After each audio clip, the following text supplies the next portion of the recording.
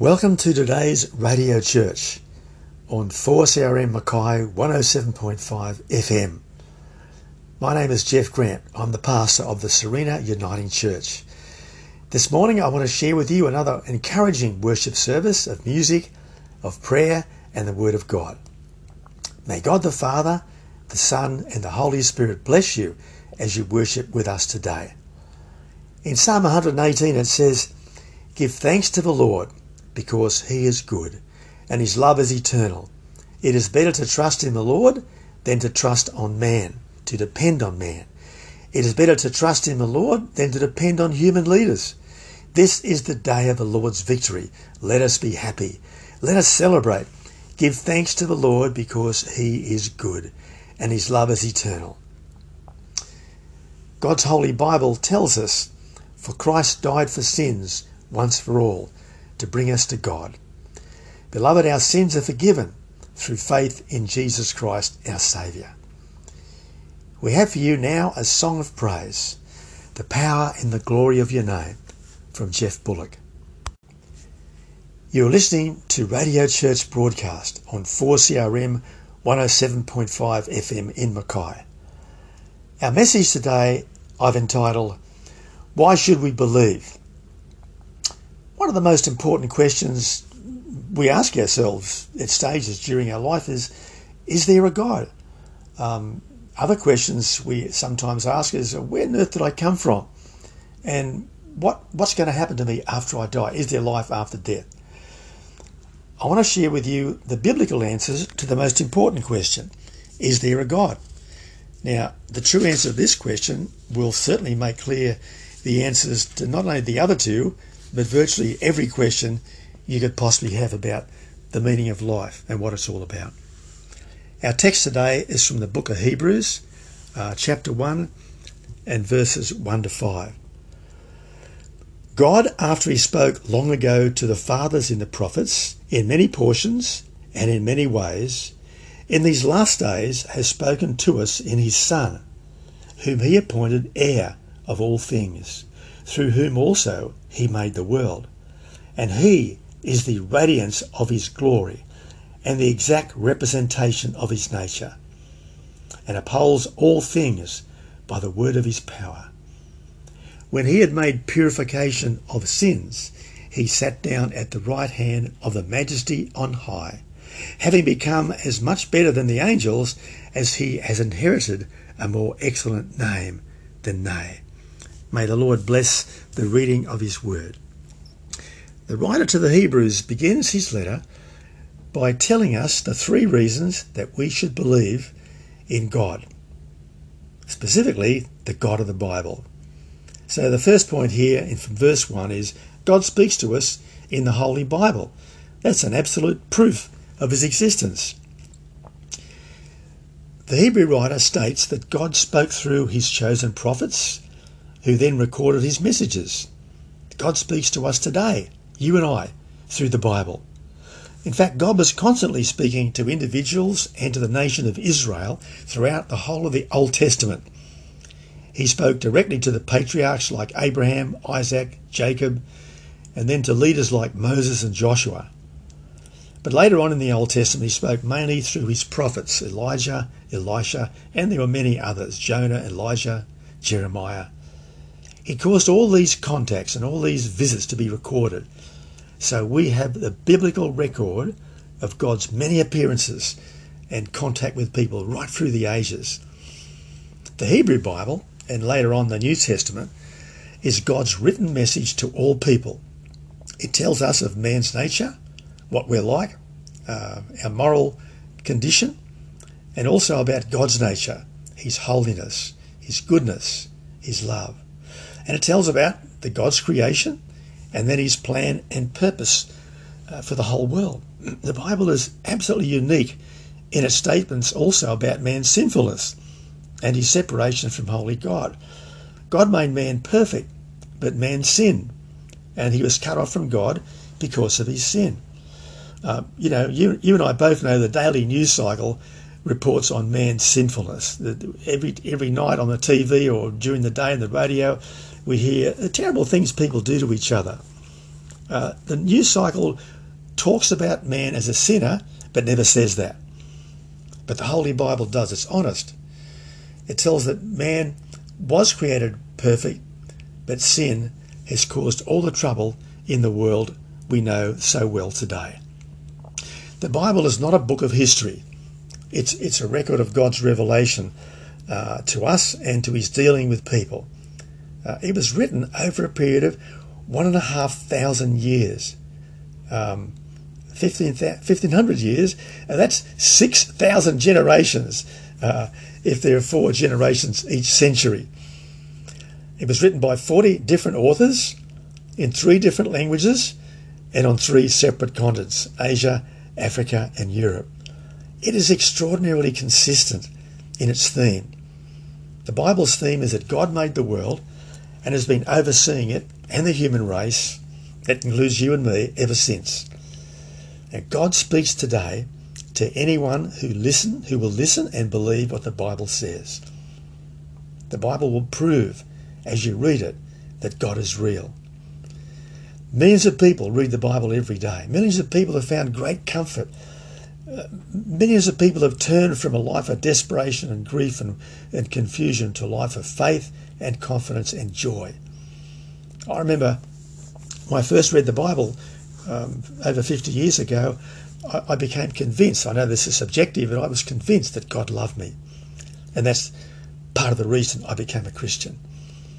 The purpose of the Bible is to present the truths all about God, his nature, his plans and his actions, so that all mankind will believe in him and give him the worship and trust that God alone is due. The theme of the Bible is often mentioned throughout in Habakkuk 2:14, Isaiah 11:9. The theme is that the earth shall be filled with the knowledge of the glory of the Lord as the waters cover the sea. That is to say, that men, women and young people will come to put their faith in Jesus Christ, God's Son, who he sent to the earth, and that God's glory will spread from person to person, just like COVID-19 spreads. That one person will infect another and they'll infect another with the truth of God's word, that God loves us. He sent his Son to die for us. The New Testament, we've talked about the Old Testament, the New Testament records the life of Christ and the beginning of the Christian church. There are 4 Gospels. Then there's the book of Acts, which records the spread of the gospel from Jerusalem, Israel, right through to Rome, the capital of the empire at that time. In his gospel, the Apostle John records that these words are written, so John says, so that the reader might believe that Jesus Christ is the Son of God. Now that in believing, you might have eternal life through his name. God wants us to believe in him, and he has given us the Bible. This unique book, revered by millions of people for many centuries, has been the reason many believe in the God of the Bible. You can become a true believer. It comes down to a simple decision. Just give the Bible a go. There's nothing to lose, and there is eternity to gain. Start to read the New Testament, and you too may discover that God not only exists, but he loves you and he wants to be your king. We're going to pause now for some more music. Jeff Bullock again for the second time. What the Lord has done in me. You're listening to Radio Church on 4CRN Mackay 107.5 FM.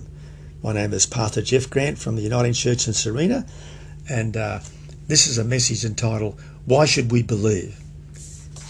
We've just read the first part that says that we should believe in God because he's given us the Bible. And the second part of this message from Hebrews chapter 1 is that God speaks to us through his creation. The Bible says that the creation around us is the visible proof of God.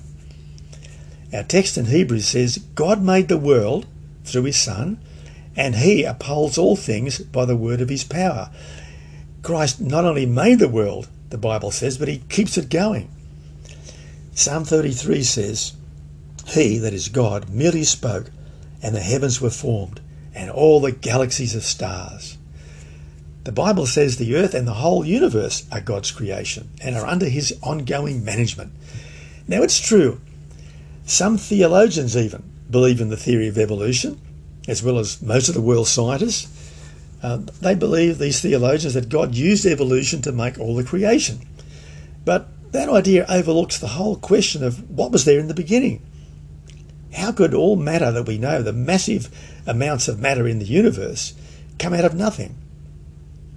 Logically, that's impossible, except unless someone or something, that is God the Divine, made it happen.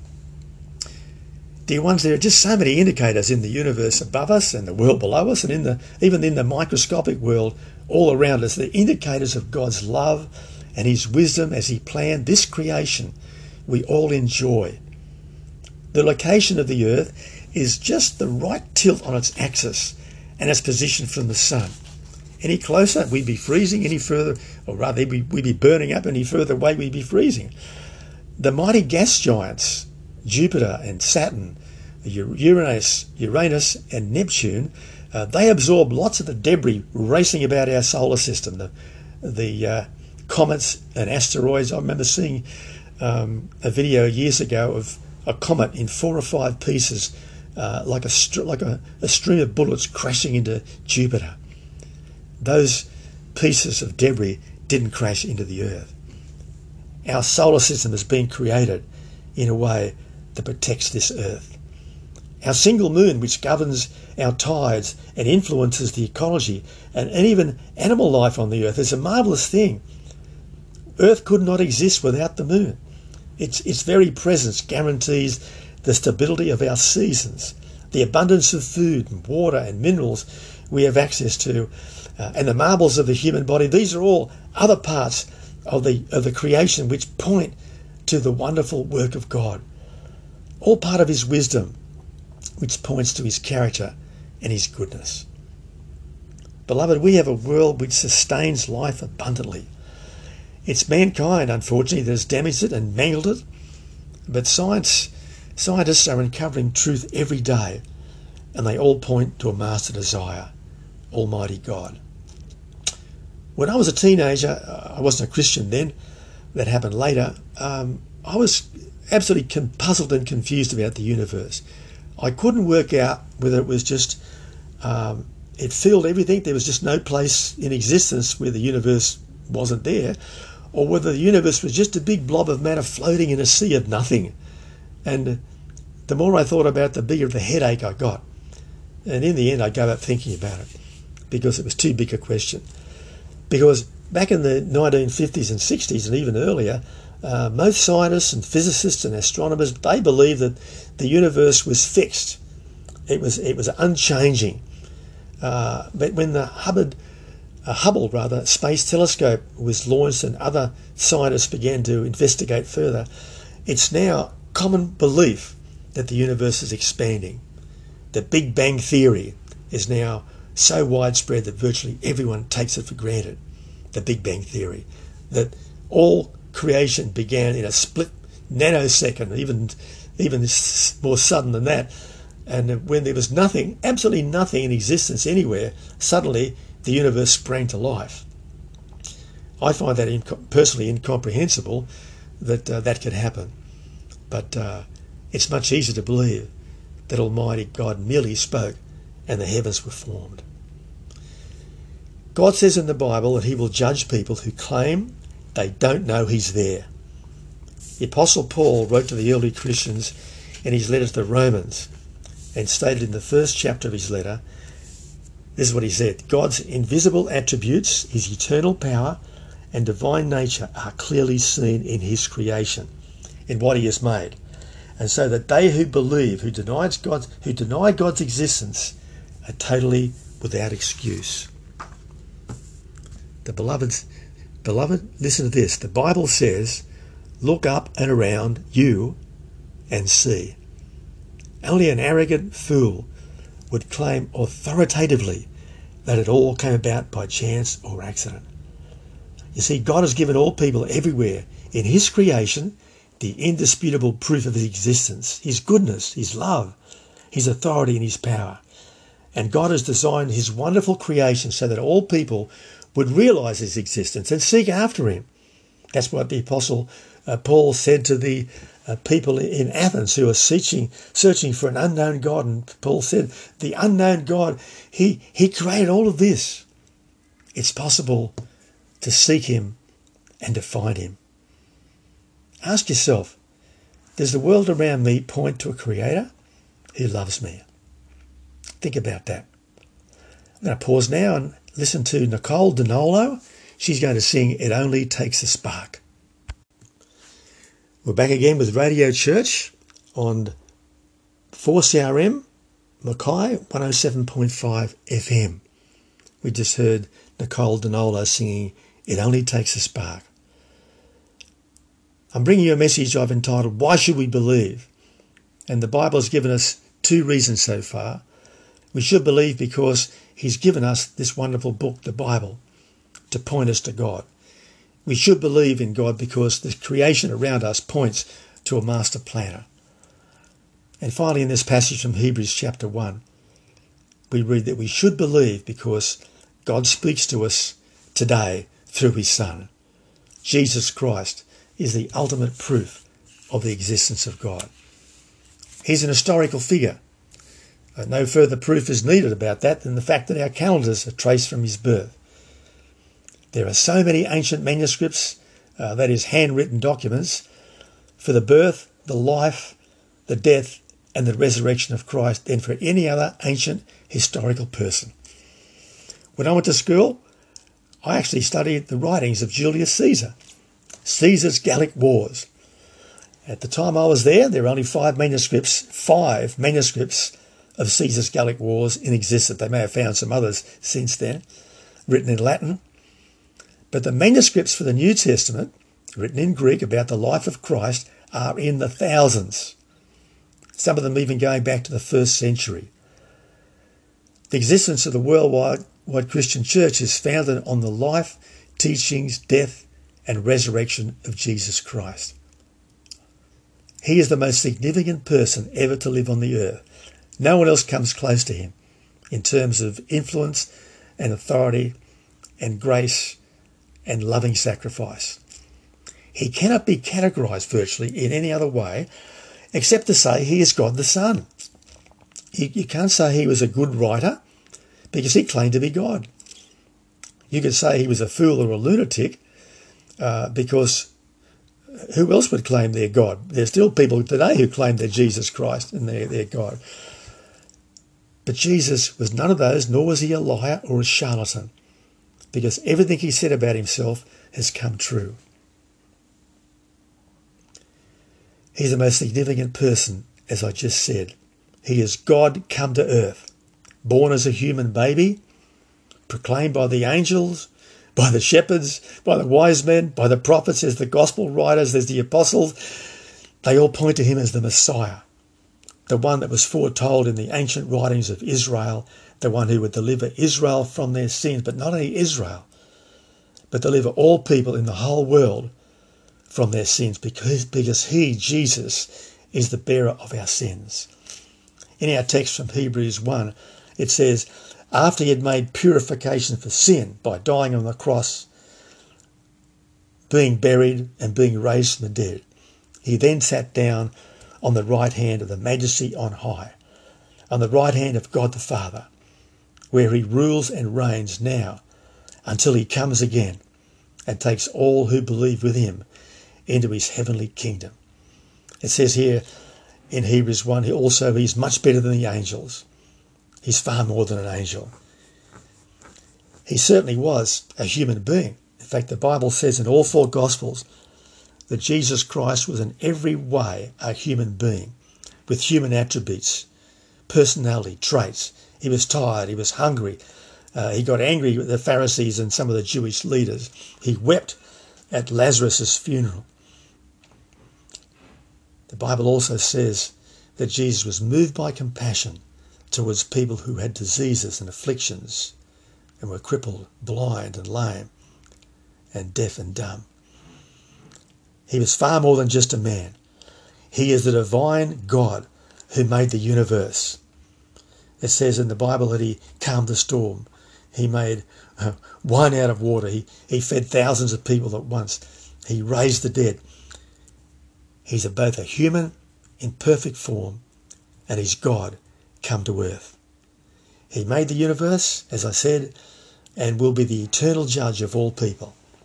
Jesus Christ is not someone anyone can ignore.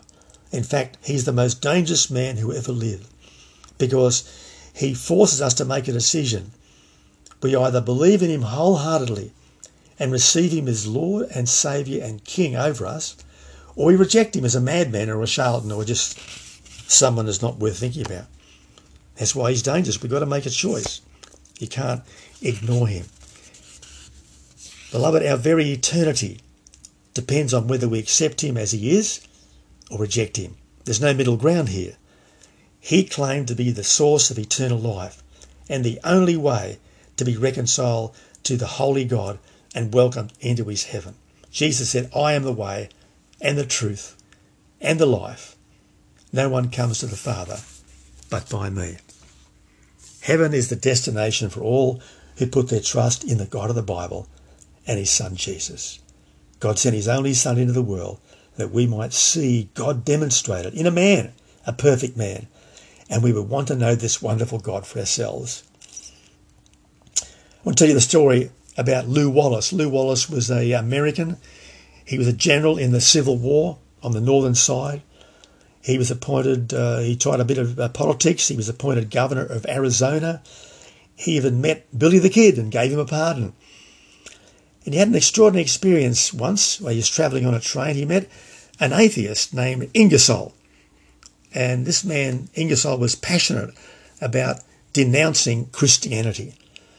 And so Lew Wallace decided he would investigate for himself. He'd look at all the evidence and he would decide whether he believed or not. Well, after he looked at all the evidence, he did believe. He became a Christian. And Lew Wallace may have faded from history, except he wrote a book. It was one of the most popular books ever in America. The book is called Ben-Hur, A Story of the Christ. One of the most successful movies ever made, with 11 Academy Awards, hasn't been surpassed. So far equalled, but not surpassed. Nothing is bigger than Ben-Hur. Lew Wallace examined all the evidence for Christ and he became a believer. Notice in our text here in Hebrews chapter 1 that God does not say that proof for his existence is the church or angels or anything else in heaven above. He says there are three key demonstrations, and they are the Bible, the creation we can see, and Jesus Christ, the Son of God. They are the three indisputable proofs for believing in God. He wants you to believe in him and to know him, and he's given us these proofs to make it easy for you to believe. May God bless you as you believe in Jesus and receive him as Lord and Saviour and have eternal life. Amen. We're going to have another song right now. Here is David Wesley singing all four parts of this song, You Rescued Me. You have been listening today to a sermon from me, Pastor Jeff Grant of the Uniting Church in Serena. This ends our Radio Church broadcast for today, which has come to you on Radio 4CRM. That's 107.5 FM in Mackay.